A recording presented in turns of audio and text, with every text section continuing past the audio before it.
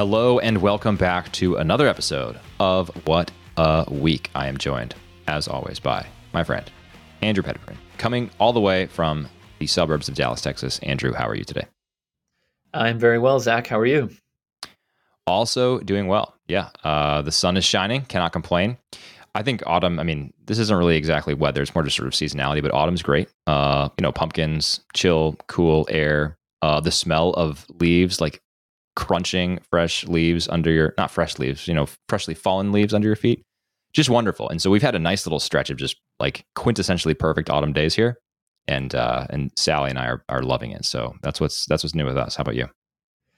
It's very beautiful here too. I know we're doing the dad thing again and talking about weather, but it's what you do. And it's a beautiful time of year in a lot of places. So understandable.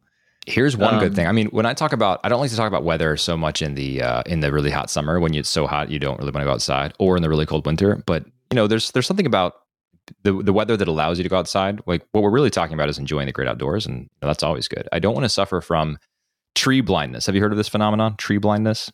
No, tell me about it. Tree blindness is basically an inability to appreciate trees around you, and this is obviously sort of an indicator of a general inability to sort of understand and recognize the great creation that surrounds us. So I was reading an article, I think it was in the Washington Post, I think it was an op-ed, but it was encouraging people to not suffer from tree blindness, to, buy a book about trees, take a class on trees, so that when they're outside, they can look around and identify, oh, this is a, so-and-so oak. I suffer from tree blindness to some degree, I have to admit. I'm definitely not a tree expert. But this autumn has been helpful for me to look around and just be like, wow, the leaves on this tree are really beautiful. What is this tree? And my wife knows more than I do, so about pretty much all subjects, but about trees in particular. So she, helps me understand this stuff, and it's just nice. So being able to recognize all the stuff around us. My wife's also taken the initiative to do this with our kids. We homeschool, I think you know that, and they do these little nature outings to a nature preserve near our house, and they come back, arms full of leaves and various things that they've collected, and then they learn about them. They have tree and insect guides and other guides for other fauna, and so they get to explore the world around them and hopefully not suffer from tree blindness as well. So it's been good. I love nature. It's fantastic. Well, I do too. We have a giant oak tree in our front yard, which I love very much. It's I think it's one of the best trees in the neighborhood, and I'm very proud of that. And I hope I think I do suffer from tree blindness in the sense that I don't know what a lot of trees are, but same. I know what an oak tree looks like, and I do really appreciate the one that I have. So yeah, my kids are pretty good about that stuff. Maybe because they also have spent part of their education being homeschooled and just in general kind of engaging with things that I think I didn't really when I was younger. Yeah, no, same. Although I spent a lot of time outside as a kid, just I think by virtue of the fact, you probably did as well, because we didn't have cell phones and TikTok, and we didn't have at least a ton of computer games, video games. So I spent a lot of my childhood just running around outside, exploring everything, and it was great. I would not trade it for anything. Yeah, me too. And maybe this will relate to the close read that we're going to do today. I remember just hanging out with all the kids in the neighborhood.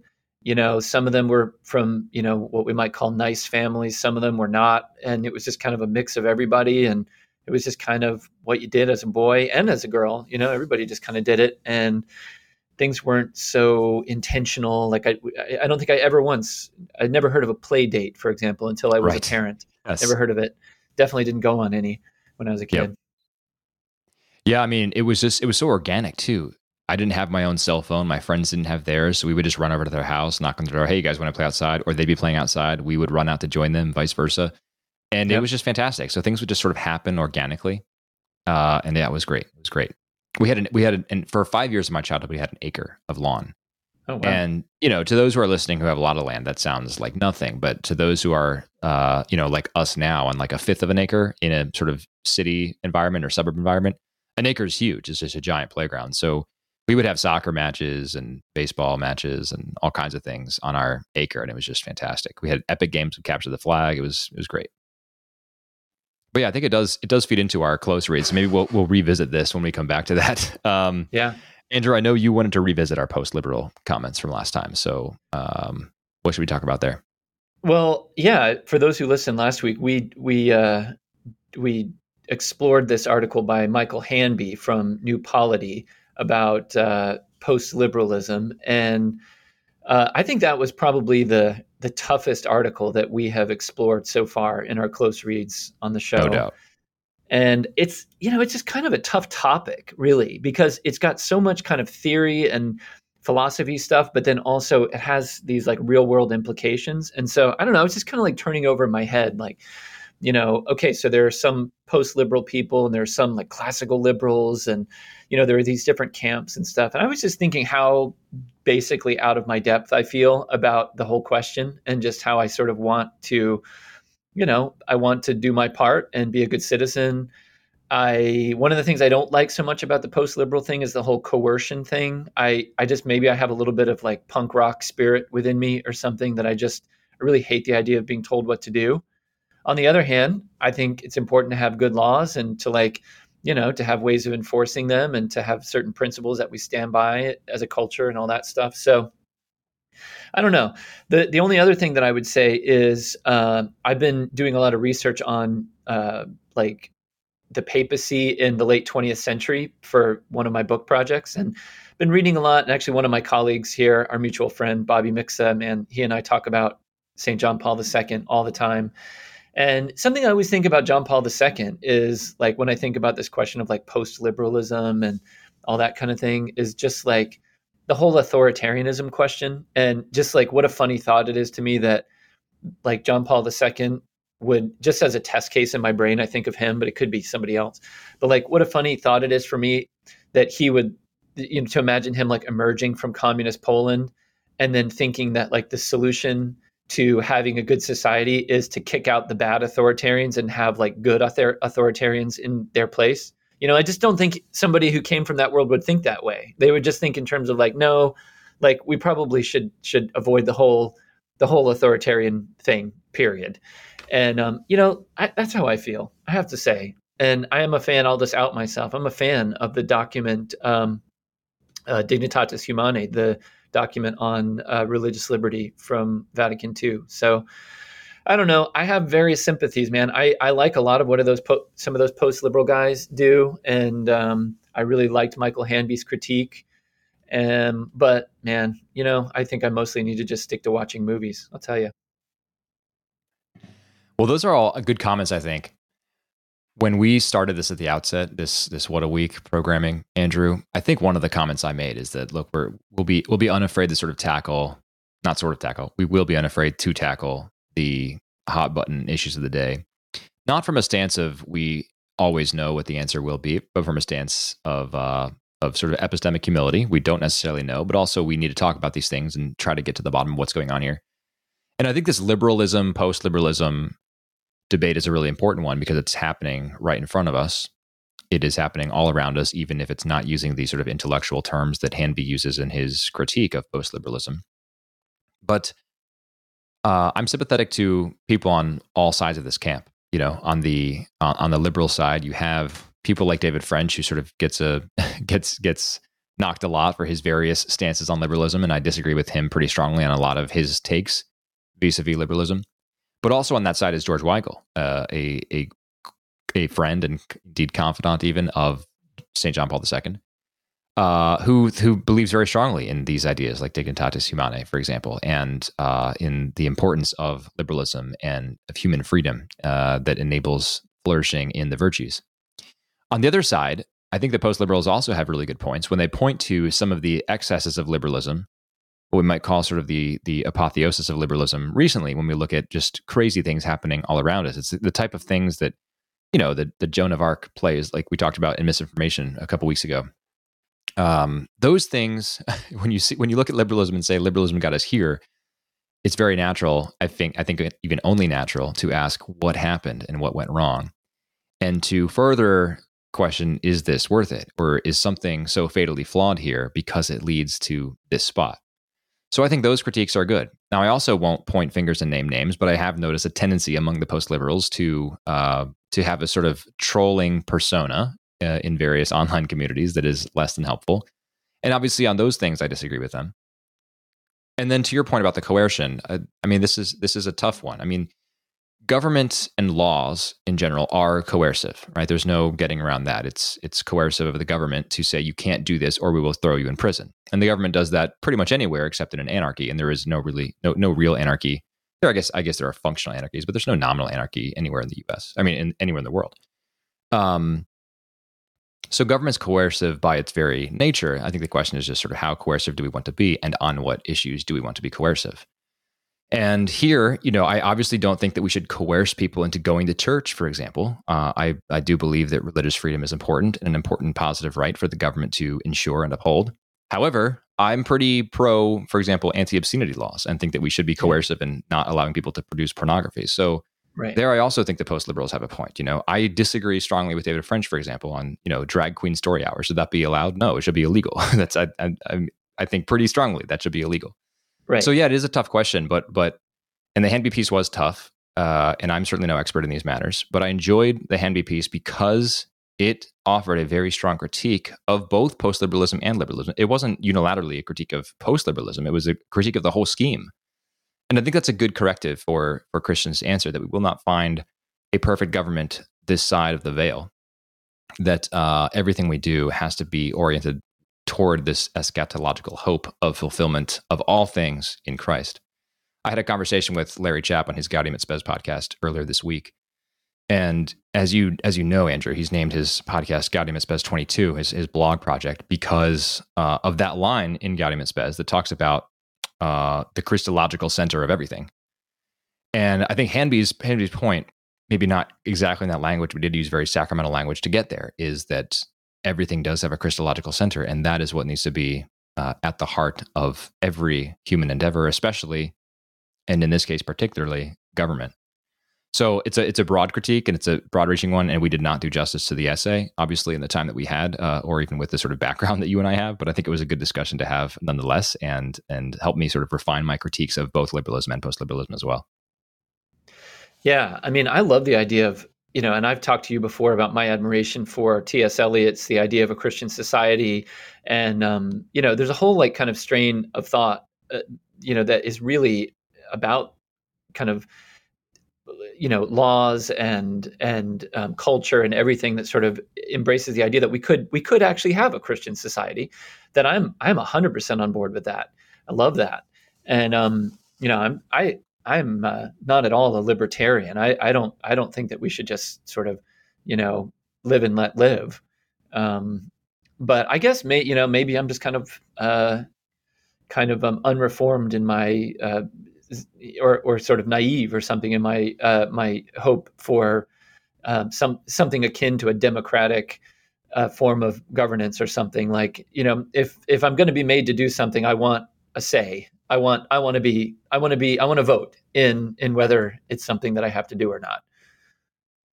So yeah, I don't know. Lots of weird thoughts. Again, I should probably just watch movies and write about them instead of worrying about the political questions. Well, that is what you're doing. You are writing about movies on your, especially 2 upcoming book projects. As much as I can.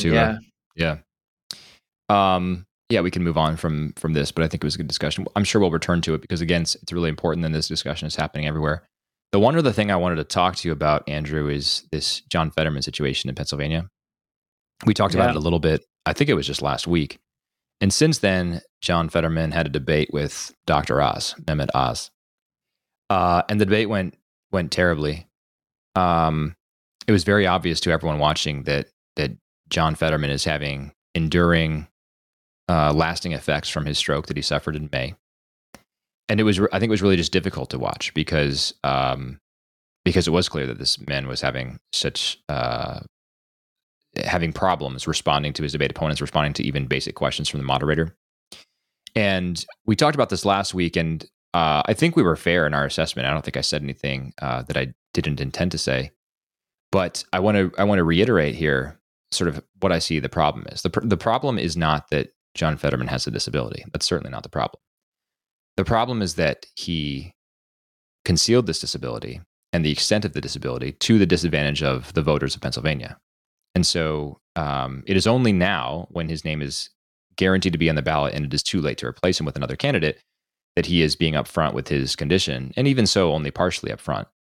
But everyone can see that his stroke condition was much worse than he initially presented. I think it was the day after or 2 days after his stroke. He told everyone via Twitter that his doctor said there was no cognitive impairment. But there's clearly some sort of impairment. I'm not a doctor or a neurologist, and some people have said it's just an auditory processing thing. Some have said it actually seems like a cognitive impairment. The point is, it doesn't really matter because he can't respond to basic questions and make simple statements of fact without getting all tongue-tied. Now, I'm certainly not mocking him for that, and people who are mocking him should not do that, and they should be ashamed of that because that is mocking someone's disability. But the point is, it's a real disability. And it is fair for voters to ask questions about whether or not this disability prevents this person from carrying out to the full extent as required the duties of the office of senator for the U.S. state of Pennsylvania. The other thing this has made me think about, though, is the extent to which we construct our own realities and we sort of believe these paradigms of our own construction. 3 weeks ago, maybe 2 weeks ago, NBC News, Dasha Burns, this is what we talked about last week. She interviewed Fetterman.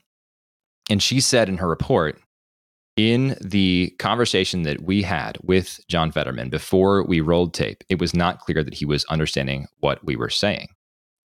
And she was raked over the coals by many of her fellow journalists for that. There's a journalist named Kara Swisher who's done a lot of tech reporting for decades.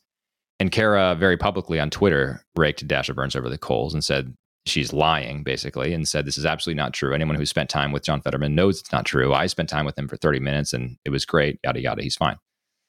Obviously, in the aftermath of that debate, people understand that Dasha Burns was correct in that situation and Kara was lying. Now, there are two possible takes on what happened there. Either Kara Swisher was lying about it and knew that what Dasha was reporting was true, but chose to articulate something that she knew was not true, or that Kara actually really believed that John Fetterman was totally fine, that she had a 30-minute conversation with John Fetterman and thought this person is totally capable of answering basic questions and stating basic things.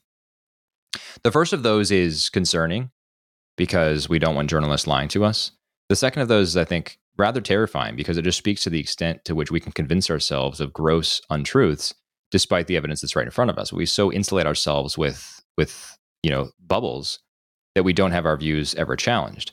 And this is not a particularly novel take on my part. People have been talking about this sort of misinformation chamber for a long time, but the misinformation goes both ways. This is not a problem unique to the American right. It happens on the American right. I think the 2020 election was stolen is a great example of this misinformation echo chamber.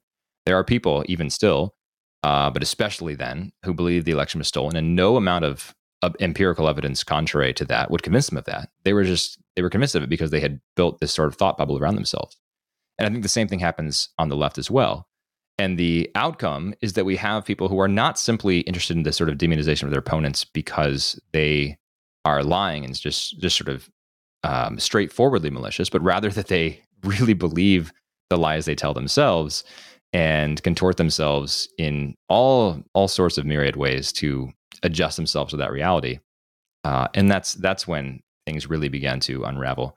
That is where, in the words of the great poet, the center cannot hold. So the Fetterman thing is a small, I think, microcosm of this example. And when applied to journalists, and perhaps even to Fetterman himself, the lies we tell ourselves, and it's very concerning to me for all of those reasons. But obviously, I wish John Fetterman the best and wish him a healthy recovery. Hopefully, he can be back to full health soon. It really was a shame to watch, and I hope that he has all the support that he needs in his recovery. So, yeah, I wonder. I don't have much to add, but I had a couple quick thoughts as you were talking.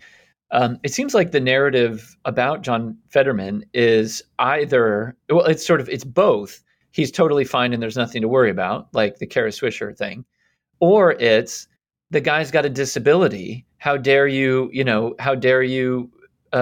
critique him on that basis? So which is it? Is he okay or is he not okay? And I mean, clearly it appears that he's not okay. And as I think we talked about before, maybe in the long term, that's okay for him. I mean, he can learn to adapt and to kind of live his life a different way or something like that. But this stroke just happened in May. And my understanding is it happened even before the Democratic primary. Is that correct? That's my understanding as well. Yes. Yeah, I mean, his party had other options they could have explored if he had just sort of backed away and said, "Hey, look, I've had this medical crisis. I don't know what's happening with my body right now. I really want to serve my state. I really want to serve my country, but I need to figure out how I'm doing. So you guys really, for the sake of everybody's good, I need to back away from this." But he didn't do that. Now, who knows? Maybe he thought the recovery would be very quick, and so it wasn't worth doing that, or something like that. We don't know all the ins and outs, but yeah, watching things progress now, it seems pretty dire.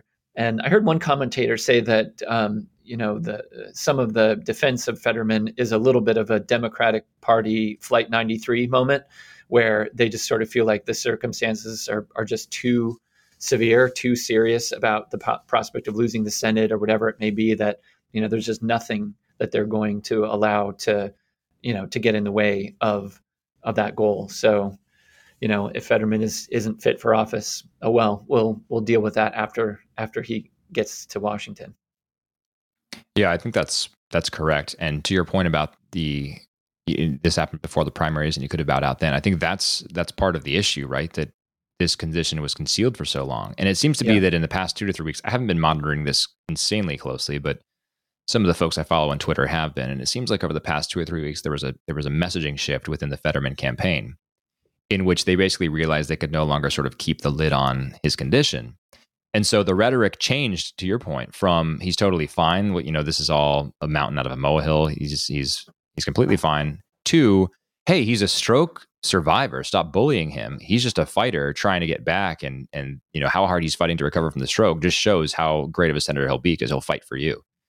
It's a very obvious messaging shift, and unfortunately, it's probably it's just sort of making John Fetterman into a pawn in this whole game when he really should be focusing on his health and his recovery. So it's all sad, and I think very revealing to the state of our politics now. Which is why it's especially sad. But yeah, I think if I'm an independent, but if I was a Democrat in Pennsylvania, I would be really irritated that this was not identified sooner, so that I would have a stronger candidate for my party running against Dr. Oz. Yep. Well, should we go on to the misinformation section? Let's do it. I'm looking forward to it. All right. This is maybe going to be easy for you or hard, because I have 4 articles today, Andrew. So rather than the normal 3, you've got 4 to choose from. All right, here we go.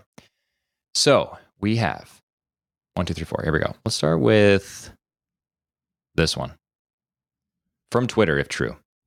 A Twitter collage, if you will. Campus activists at the University of Wisconsin protested Matt Walsh's visit to campus. The Daily Wire's Matt Walsh. Yes. By spraying graffiti on buildings on their own campus and landmarks across campus, and by tearing up the Bible, and in at least one instance, eating the pages of the Bible directly, just ripping the pages of the Bible and eating the paper. All right, that is story number 1. Okay. All right, second story from The Guardian, if true. Taylor Swift stealth edited her recent music video for the song Anti-Hero after critics accused her and it of fat phobia and fat shaming. All right. Number 3. A large Alzheimer's from Nature, the science journal Nature, if true. A large Alzheimer's study finds that exercise is superior to all known Alzheimer's disease drugs. All right. Okay. And number 4. Fox News, if true. For the first time in its history, Chick-fil-A will open on Sunday in select locales. A local franchise owner, I'll just read you an excerpt here. A local franchise owner outside of Dearborn, Michigan, has announced that he has sought and received approval from Chick-fil-A headquarters to close his restaurant location on Fridays instead of Sundays. Muhammad Saif, 49, is a Yemen-born Muslim American who has owned and operated his restaurant outside of Detroit for almost 8 years. Quote, "This means so much to me that my company values and respects my own religious beliefs enough to permit me to observe a different day of the week from my fellow restaurant owners," said Saif while he chatted with me over a spicy chicken deluxe with waffle fries. Fox News' Todd Starnes reporting. That is the fourth one. Okay, so any inclinations there based on the 4 I've outlined? Okay, let's start with one that I'm almost certain has to be true. The third one about exercise is the most effective Alzheimer's treatment has to be true. So let's start there. Am I right? That is true. I think that was the easiest one because Yeah, it is kind of common sense, but I wanted to put it in there because I think this is important for people to remember how great exercise is for you. So yes, absolutely. this is absolutely true. Let me read to you, Andrew, an excerpt from the abstract for this. Alzheimer's disease is a complex neurodegenerative disorder that affects multiple brain regions and is difficult to treat. In this study, we used 22 Alzheimer's disease large scale gene expression datasets to identify a consistent underlying portrait of Alzheimer's disease gene expression across multiple brain regions. Then we used the portrait as a platform for identifying treatments that could reverse Alzheimer's disease dysregulated expression patterns. So basically, what they're saying, I think, is that they have this collection of data that shows them what these various genes, what various genes in different sort of expression configurations look like for Alzheimer's disease patients, and then figure out how to reverse the dysregulation of the bad gene expressions that sort of contribute to the Alzheimer's disease. And if I'm misstating that, any listeners can definitely weigh in and state this the correct way, and I will gladly read off the layman's interpretation there. All right. But then they say, Okay. exercise reversed expression patterns of hundreds of Alzheimer's disease genes across multiple categories, including cytoskeleton, blood vessel development, mitochondrion, and interferon stimulated related genes. Exercise also ranked as the best treatment across a majority of individual region specific Alzheimer's disease datasets and meta analysis Alzheimer's disease datasets. And then they go on to say that fluoxetine, which is a common antidepressant, I think, also scored well. And a theoretical combination of both the antidepressant and exercise reversed 549 genes. But exercise is the single best of all the treatments that we know of today. Pretty crazy. So, yes, that one is correct, Andrew. Well, my old grandfather, who died just shy of his 104th birthday, he did not have Alzheimer's, Wow. uh, and he did not have much wrong with him, really. But and I suppose I should say he exercised in the gym every day until I don't know a few months before he died. So Wow. yeah, I've seen it. I've seen this That's exercise amazing. do Yeah. its job. Yeah. Fantastic. All right. So that is correct. You've got 3 left. Okay. All right, Zach. I think the other ones are all pretty good. So I'll just take all three together here, and then you can tell me if I'm right or wrong. Okay. Here's my impression on the remaining three. I'm going to say that the first one about Matt Walsh is true. Though the details about eating the pages of the Bible are a little bit weird. The red flag to me to begin with is that he would be able to even speak anywhere at the University of Wisconsin. But I'll say maybe that's true. There's some group that was able to bring him there. So I'm going to say number one is true. I'm going to say number two is also true. Which I one is don't number really 2? know anything. The Taylor Swift one. Okay. Yep. I don't know anything about Taylor Swift really. I know her 1989 album mainly because I have Ryan Adams' cover of the whole album. He covered the entire album and issued it, and so I have that. I every once in a while I'll get some flack actually that I don't write about as a popular culture guy that I don't write about Taylor Swift even though she's such an important figure in the culture. But I don't really know her. But little bits that I've gathered about her recently make me think maybe she would have done the editing thing, as you said. I'm going to say that the fourth one about Chick-fil-A is, if it's true, that's really something. I mean, I think if you made that up, you did a really great job because that really sounds like a convincing story. Dearborn, Michigan is like I think has the highest Muslim population in the It United does. States Yeah. or like per capita or something like that. So like the Yep. story is plausible. But I just don't see how a major corporation would like change their whole corporate policy, even in a place like that. Like, so I'm going to say, I could be totally wrong, but I'm going to say 4 is false, 1 and 2 are true. Andrew, you are getting good at this because that is exactly correct. So Wow. we'll take these one at a time. All So right. it is just a big Twitter thread. This Matt Walsh thing. But yes, he was brought to campus by the Young America Foundation, which often brings these conservative speakers, including the Daily Wire folks, Shapiro and Knowles and Walsh, to campuses to give various talks. And students I think the administration first announced the visit as, horrifically bigoted and harmful, et cetera, but they did allow him to come, to their credit. And then these activists just go crazy and they literally just spray paint stuff everywhere, including profanities, the F word spray painted on campus now because they're mad that Matt Walsh is coming. And then, they stage this protest where they're ripping pages out of the Bible, and at least one person is eating the Bible. Now, there's a Flannery O'Connor short story, one of my favorite short stories of hers, in which a character eats the pages of scripture. But this is a very clear literary reference to the passage in Ezekiel, your words are sweeter than honey. I don't think the protester had that metaphor in mind when he was doing this. So, but it did happen. So that's that one. The Taylor Swift one, yes, her new song is called Anti-Hero.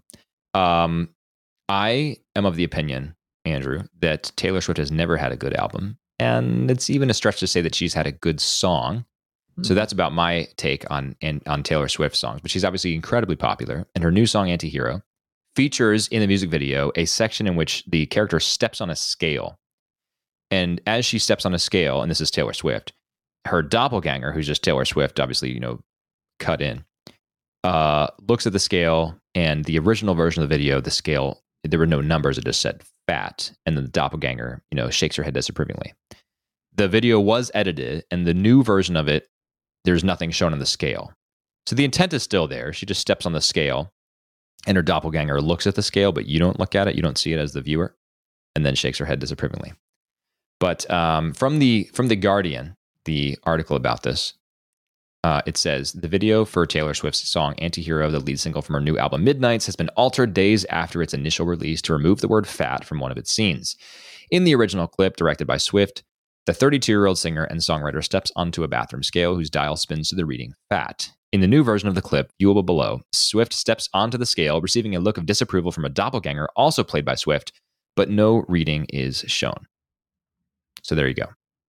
Okay. Now, as a father of, again, young kids, I feel like having young kids shapes my opinion on almost everything to some degree or other. It's super important that my kids don't feel the obligation of unhealthy body image things. And it's a bit jarring, I imagine, for a young teenager to see a thin, very popular artist step onto a scale and then have the scale read fat, because then that person looks in the mirror and says to themselves, well, look at me, I'm not that thin, whatever, am I fat? So I understand the argument to that, on that level, but my read of the song is that she is really kind of calling out these false body image standards anyway, and just complaining about how her own self is holding her to this unrealistic standard. But as is the case with music and with art, there is obviously the potential for misinterpretation. I do think that artists like Taylor Swift have to be really careful with how they convey these things, because their audience, especially in this case, young teen girls who struggle with these things to an even greater extent than Taylor herself may, are really watching and paying really careful attention. So I'm sympathetic to I don't think it's fat phobic to say, for example, that, there's no such thing as healthy at any size. But I do think we have to be really careful about how the messages we show anyone, but especially young people and especially young girls, about, how they should view and take care of their own bodies. Yeah, I agree. Okay, the final one. Yes, totally fake. You're right. Dearborn, Michigan is, I think, the largest single enclave of Arab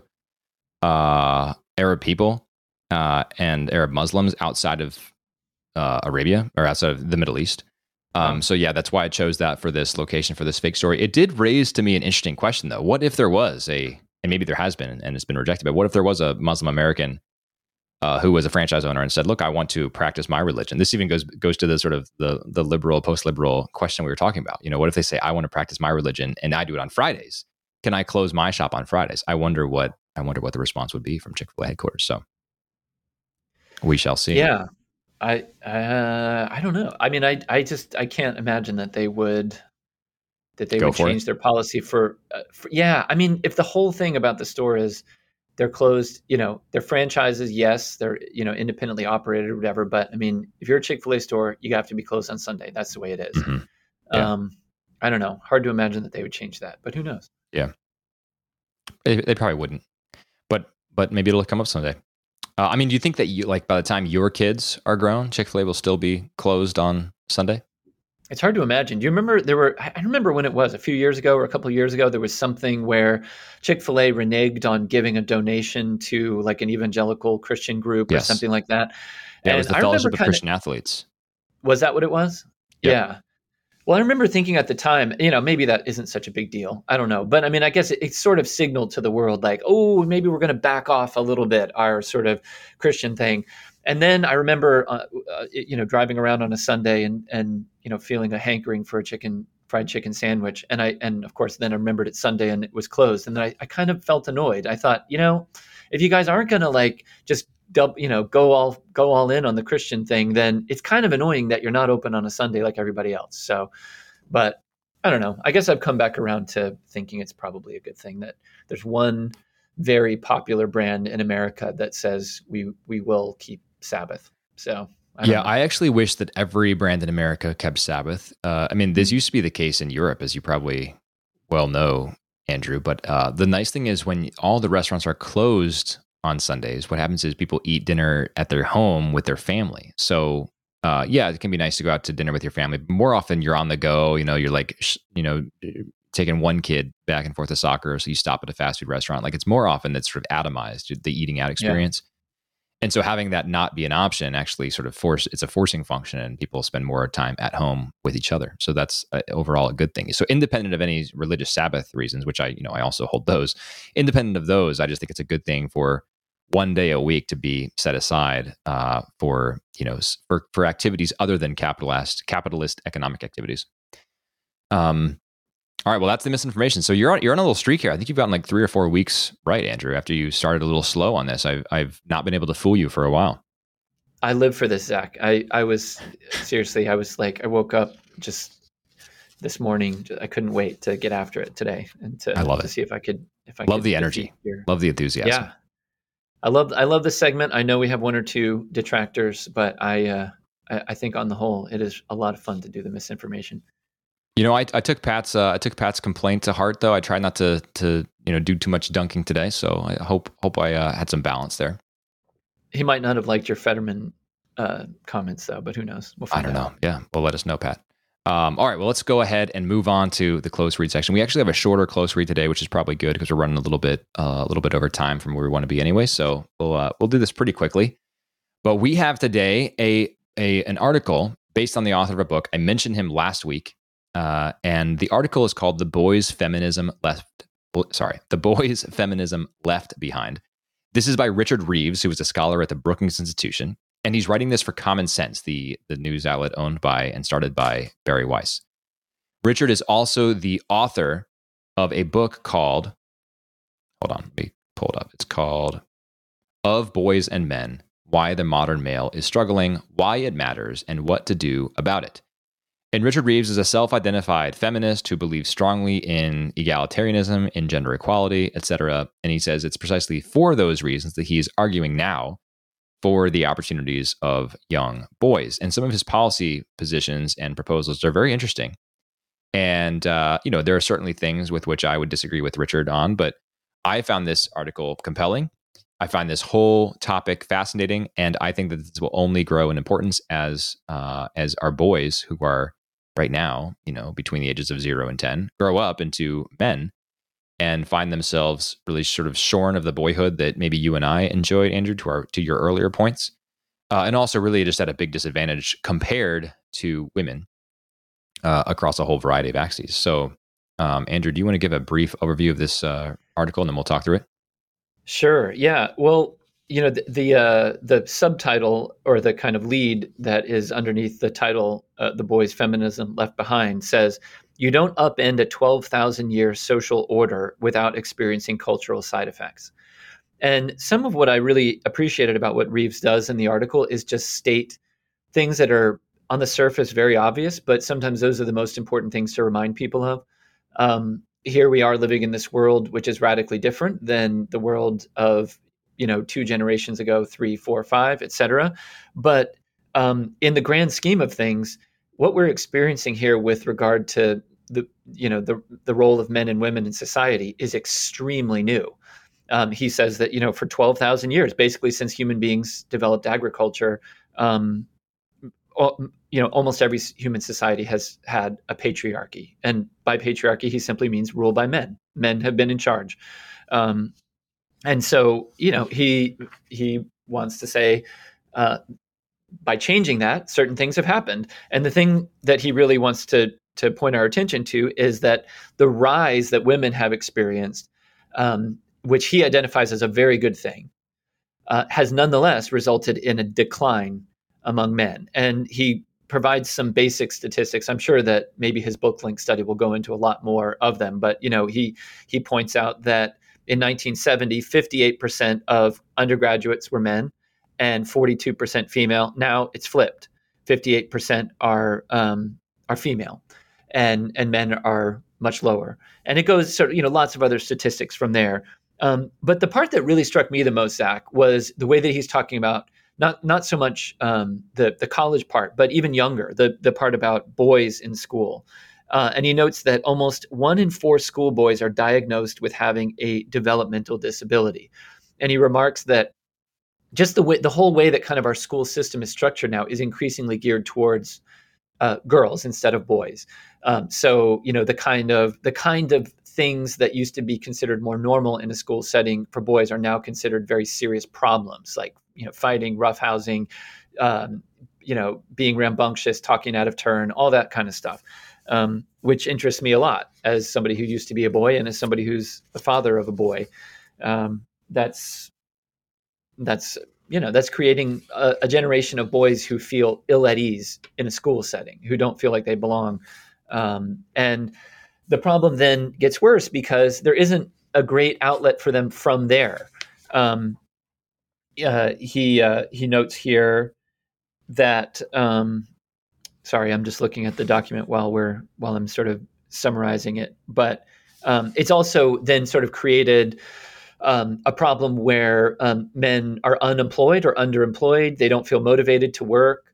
And it has been accompanied by what Reeves calls a dangerous political vacuum, where men feel like they are unrepresented, where their concerns are not taken seriously, and where they are driven to support political candidates and movements which may not be entirely beneficial for society at large. He also talks about how, he says here that with the end of the patriarchy, it says it has broken the chains of dependency that held women down, but also held the nuclear family together. And then talks about the rise in women-led households, single-parent households, excuse me, and so many children, and especially boys growing up without fathers. So I think that's the long and the short of it. I have a number of thoughts that have sort of sprung to my mind from that brief little overview, but I'll just throw it to you, Zach, and see what you think. So just to your last point there about absent fathers, there's a comedian, I forget his name. I don't watch a lot of his stuff, but I was watching a little bit of his work a couple months ago, and he said, Ben, do you want to know how to be a good father? It's very simple. He said, there's one thing you have to do one thing you have to do to be a great father, and that's don't abandon your kids. Yeah. And he repeated it. Don't abandon. That's it. That's all you have to do. Now, and he highlighted the sort of difference in expectations, which is obviously unfair, but basically, to be a great mom, moms have to do all this stuff, he was saying, and to be a great dad, the most important thing is that you're there, that you're around. Yeah. And this is borne out by the social science research that families who have present fathers, fathers who do not abandon their families, create, just by virtue of being around, much higher opportunities for their kids. I think that's a huge part of this problem that Reeves certainly talks about just in this article. I want to get his book. I think I mentioned this last week. I want to get his book to learn more of his argument and understand this, because he must go into this in great detail as well. But the disappearance of fathers is a huge story in the disadvantage of our boys. And so I encourage all of our listeners to read up more on how much of a difference just having a father around makes, but I think that's a big part of this key. maybe we can start with like the beginning of his claims, Andrew, which are that boys are now at an absolute disadvantage relative to girls. But he applauds everything that has happened so far. He just thinks that it sort of happened in a way that disadvantages boys. So he says, I take as a given the positive that we've called gender equality and women's liberation. And all those things are great for women. We just have to ask about the externalities and the ways that they affect boys.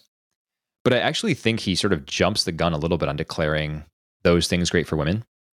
And I don't mean, when I say those things, I don't mean that, women's liberation in the sense of women being able to make their own choices is a bad thing. Far from it. That is a good thing. What I mean is that he is overlooking a vast body of social science literature that suggests that women are actually less happy than they were in the 1970s. So, for example, I'm looking at an article right now by Betsy Stevenson and Justin Wolfers, both at the Wharton School, and this is called "The Paradox of Declining Female Happiness." You can find this in a simple Google search. This is from 2008, so it's a little bit dated, but these authors track an absolute and a relative decline of happiness among women since the 1970s. Let me just read the abstract here. By many objective measures, the lives of women in the United States have improved over the past 35 years, yet we show that measures of subjective well-being indicate that women's happiness has declined both absolutely and relative to men.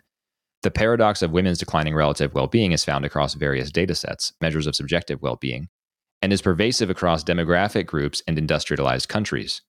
Relative declines in female happiness have eroded a gender gap in happiness in which women in the 1970s typically reported higher subjective well-being than did men. These declines have continued, and a new gender gap is emerging, one with higher subjective well-being for men. Very interesting. So he takes it as a given again that just the changes that women have seen since the 1970s have been uniformly good, and that's true if you accept a couple things, like for example that higher income is good, right? If you have higher income, that's always a good thing. But if the higher income, for example, is accompanied by lower happiness, that's not a good thing. Take for example the very simple maxim that money can't buy happiness. You look at I don't know, an artisan, a woodworker who's really confident in his craft and loves doing his job and works at it for 10 hours a day, but builds beautiful things and ends the day always satisfied with his work. And you compare his satisfaction to that of an investment banker who does nothing but buy and chew up and spit out companies, and he does that for millions and maybe billions of dollars, but he's absolutely miserable. Like one of those is a fulfilling life, and one of those is not. So we can't simply use economic well-being as a proxy for goodness. So I think it is important to sort of not just assume that because people have earned their places, earned for themselves higher places on the income ladder, that's a good thing. So I just want to make that comment off the bat. This is the thing, right? Yeah, go ahead. Can I just really quickly interject and say, this is the thing that used to be called the two-income trap, right? And there were even people like Elizabeth Warren who said this was a bad thing, that if our highest ideal in society is economic growth, then the only way to keep growing is to have more people doing more work. And but why do we have to have that? Why? Like, why can't we have half as many jobs as we do? Like, we don't need to have why? To your point, like, why would somebody be happier? I mean, there are plenty of wonderful jobs that a woman or a man can do and find fulfillment in, but there are lots of jobs that men and women are miserable doing. And given the choice, they wouldn't do them. So why are we celebrating that? Like, who wants to sit in a cubicle all day? I don't. Right.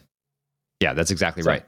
This is something that we've talked about previously. I've talked about at length on Credo podcasts, other Credo podcasts. Alec McGillis talks about this a little bit in his interview with me about his book on Amazon, and just how even Amazon jobs, these like rote automated jobs in warehouses, are far less fulfilling than the dangerous steel mill jobs of the middle part of the century. Oh yeah. So yeah, these are conversations very much worth having. The other part of this that I didn't even I'll just dip my toe in the waters here and then drop the mic and move on is the changes to contraception. And once contraception comes on the scene, we actually see a major societal shift happen in a way that is often viewed as being, uniformly beneficial to women, but that really simplifies the science. And you don't have to take my word for it. Janet Yellen, the Federal Reserve, right? I think that was her position. I think so. Let me double check. I'm going to fact check myself here. Yeah. Janet Yellen, I'm sorry, Secretary of the Treasury. Maybe Secretary. Yeah. Wasn't she previously in the Federal Reserve? Yeah. Okay. She was. Yeah. Okay. She was the chair of the Federal Reserve from 2014 to 2018. Now the U.S. Secretary of the Treasury. So Janet Yellen, smart, very smart economist, obviously. In 1996, she had an article with several other co-authors, including her husband, I think George Akerlof is his name, that talked about how the birth control pill actually disadvantaged women in several key ways. Now, they didn't go so far, I think, to say it was a net negative, but they pointed out that it resulted in women being pressured into having sex outside of marriage, and maybe most importantly, having no bargaining power to force a marriage when they were faced with an unwanted pregnancy. The availability of abortion on demand has obviously exacerbated this dynamic as well, and so women actually lose the bargaining power that they had previously to marry men. And to my point about absent fathers, tie men down into a stable and beneficial family life that has, again, time and time again, look at Mark Regnerus' work, for example, contributed to an overall sentiment of happiness. So those are really important things to sort of get right, I think. And Richard Reeves, as much as I appreciate what he's doing, talking about boys being disadvantaged, I think he should just look at a little bit of his sort of assumptions here and recognize that the end all be all is not economic income. It's not just making money. Right. Yeah. Good point. Maybe we can just talk a little bit more about the boys thing here. One of the things that Richard Reeves talks about is the absolute disadvantage that boys have cognitively because they mature slower than girls. And as someone who is the father of young kids, I can't say if I've seen this like super dramatically, but I think it'll become more dramatic as my kids get older.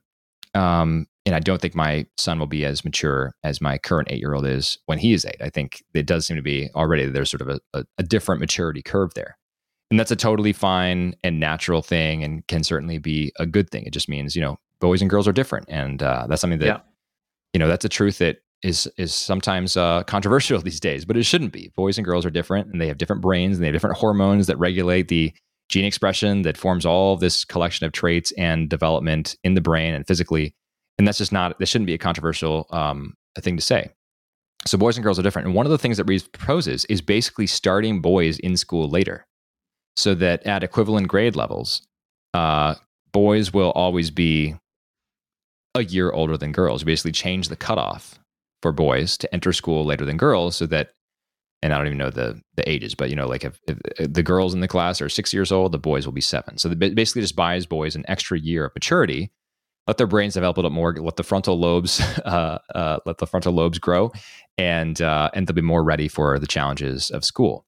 And I listened to an interview between Reeves and Barry Weiss, and he made the point that I think it was Reeves, maybe it was Weiss, but said that being a father or being a mother of boys has sometimes been compared to just sort of like being the frontal lobe of two other or three other human beings, because these boys just their brains don't develop and they don't have the capacity to make risk calculations until they reach a higher age than girls would. So the idea is just delay the start of school for boys and help them make up the gap that way. Seems to me to be a very common sense, straightforward way to attack it. And I don't really see any downsides. Yeah, I don't know.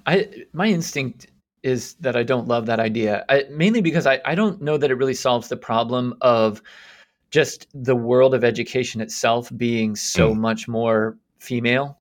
He points to, just obviously like the overwhelming majority of teachers are female, fewer and fewer males than ever are getting into the profession. He actually makes the point that relative to, we're told that like there's a crisis in the STEM disciplines, that not enough girls are in STEM, but actually far more girls have gone into STEM disciplines than boys have gone into education over the last 40 years.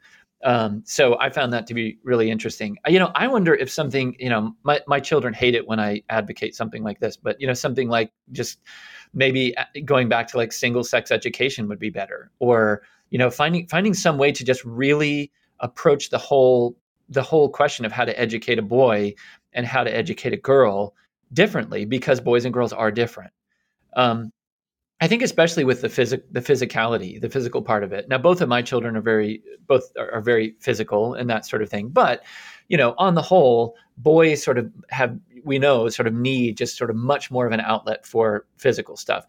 And, something that occurred to me was, when I was in school, I don't know if this was the same with you, Zach. It was already the case that if you got into a serious fight, like you got into a serious fist fight with another boy in high school, you would be in serious trouble. I mean, like you could be like put in handcuffs by the school resource officer. I mean, like seriously, like you could be charged with a crime, right? And I think that's only gotten worse, much worse. But in previous generations, that wasn't the case at all.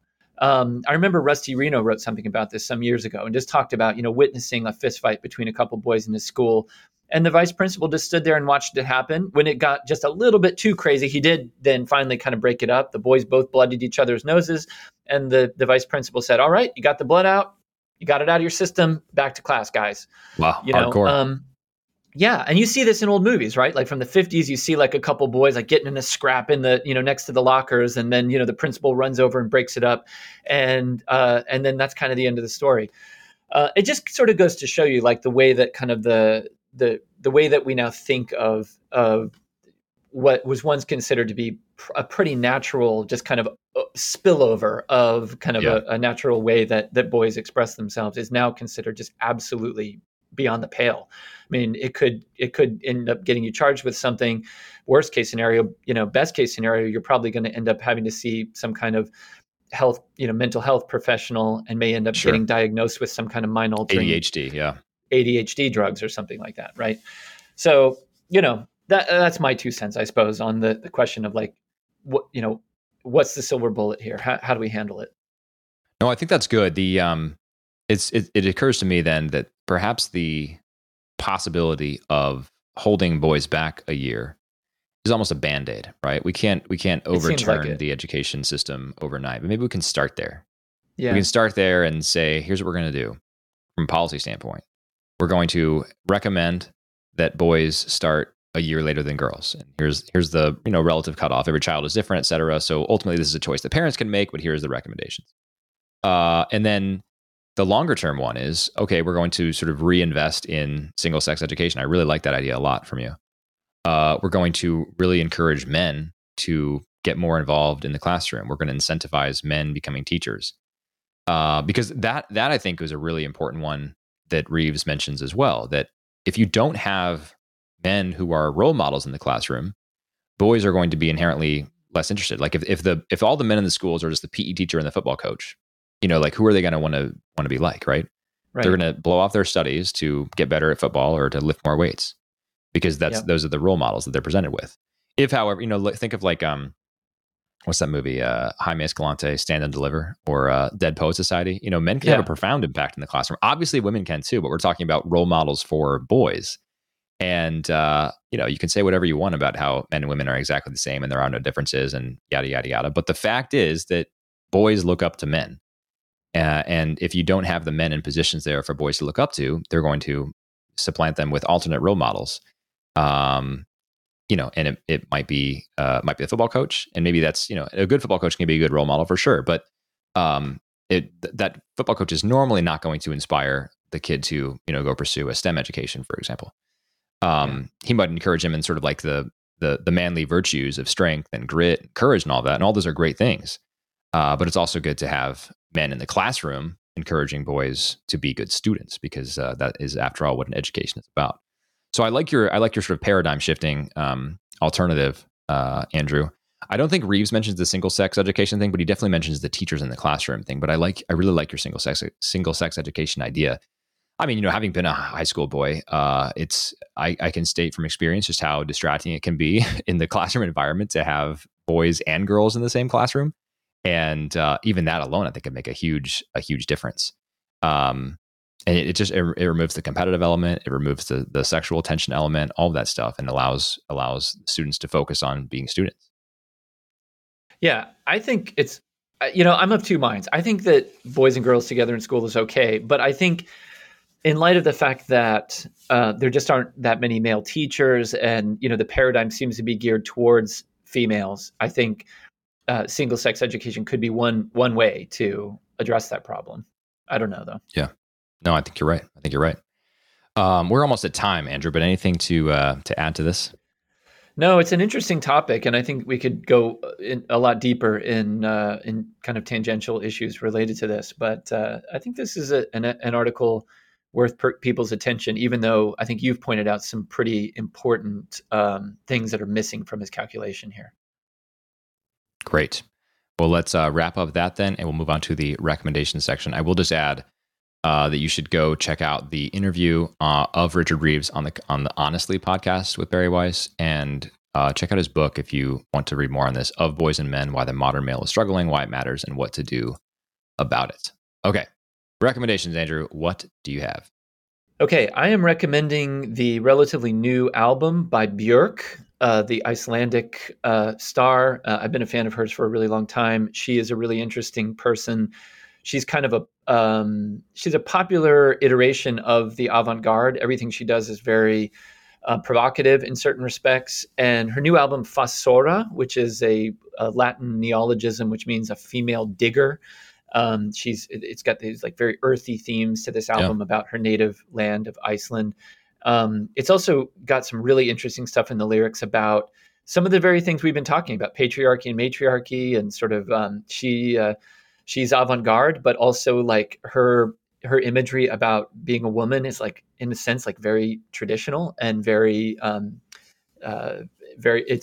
a sense like very controversial for that reason. And this album, I don't know that she would appreciate my saying this, but this album reminds me that in certain respects, what is avant-garde is more traditional and more, in a sense, conservative nowadays.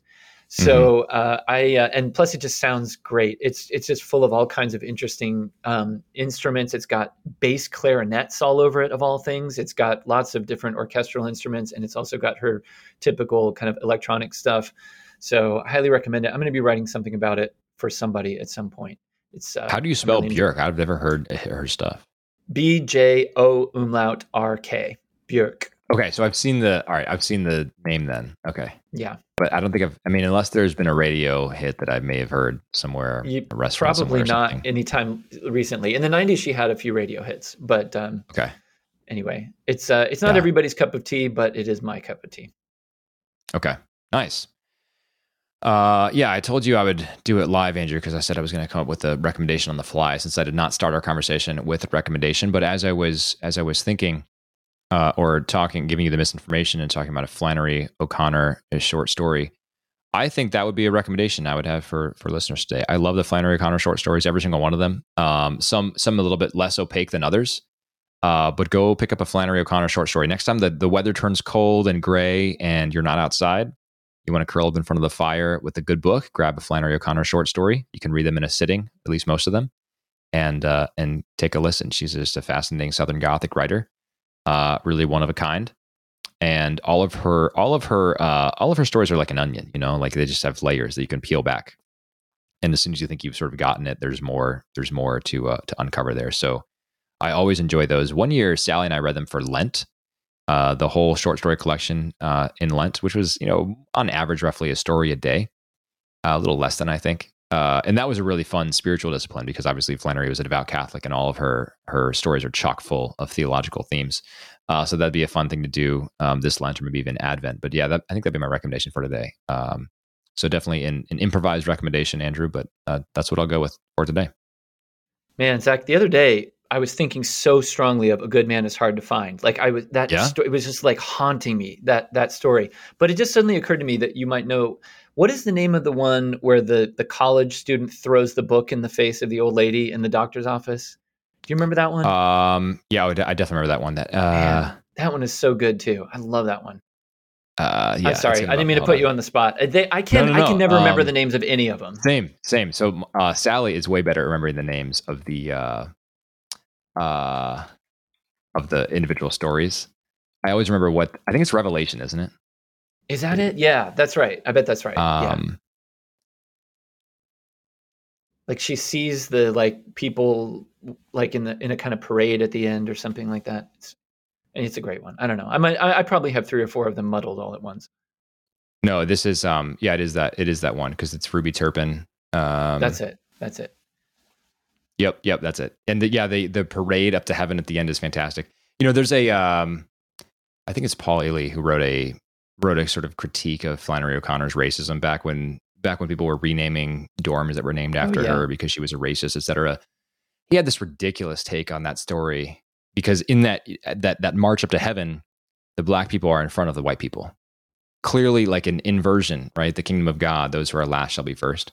Yeah. And Ely's galaxy brain take on this was, oh no, but it's still a problem because there's still segregation because it's black people and then white people. So even for Flannery O'Connor, heaven still has segregation. It was like, oh my goodness, dude, you're just completely missing the point here, but that's okay. Yeah, but anyway, that's a great story. And yeah, we should talk. I have this dream one day, Andrew, of making a Ballad of Buster Scruggs style take series of vignettes, each of which is a Flannery O'Connor short story that the Coen brothers direct. So just, if I'm swinging for the fences, that's what I want to do. I think that's a worthy goal. Hopefully we have some rich listeners that might want to put some money behind something like that. Yeah. If anyone wants to talk about doing that, going in on an investment opportunity, talk to me. All right. On that note, we'll wrap there. Thanks so much for joining us to another episode of What a Week. Write in with your feedback, Zach, Z-A-C, @creedlepodcast.com. And until next time, God bless you.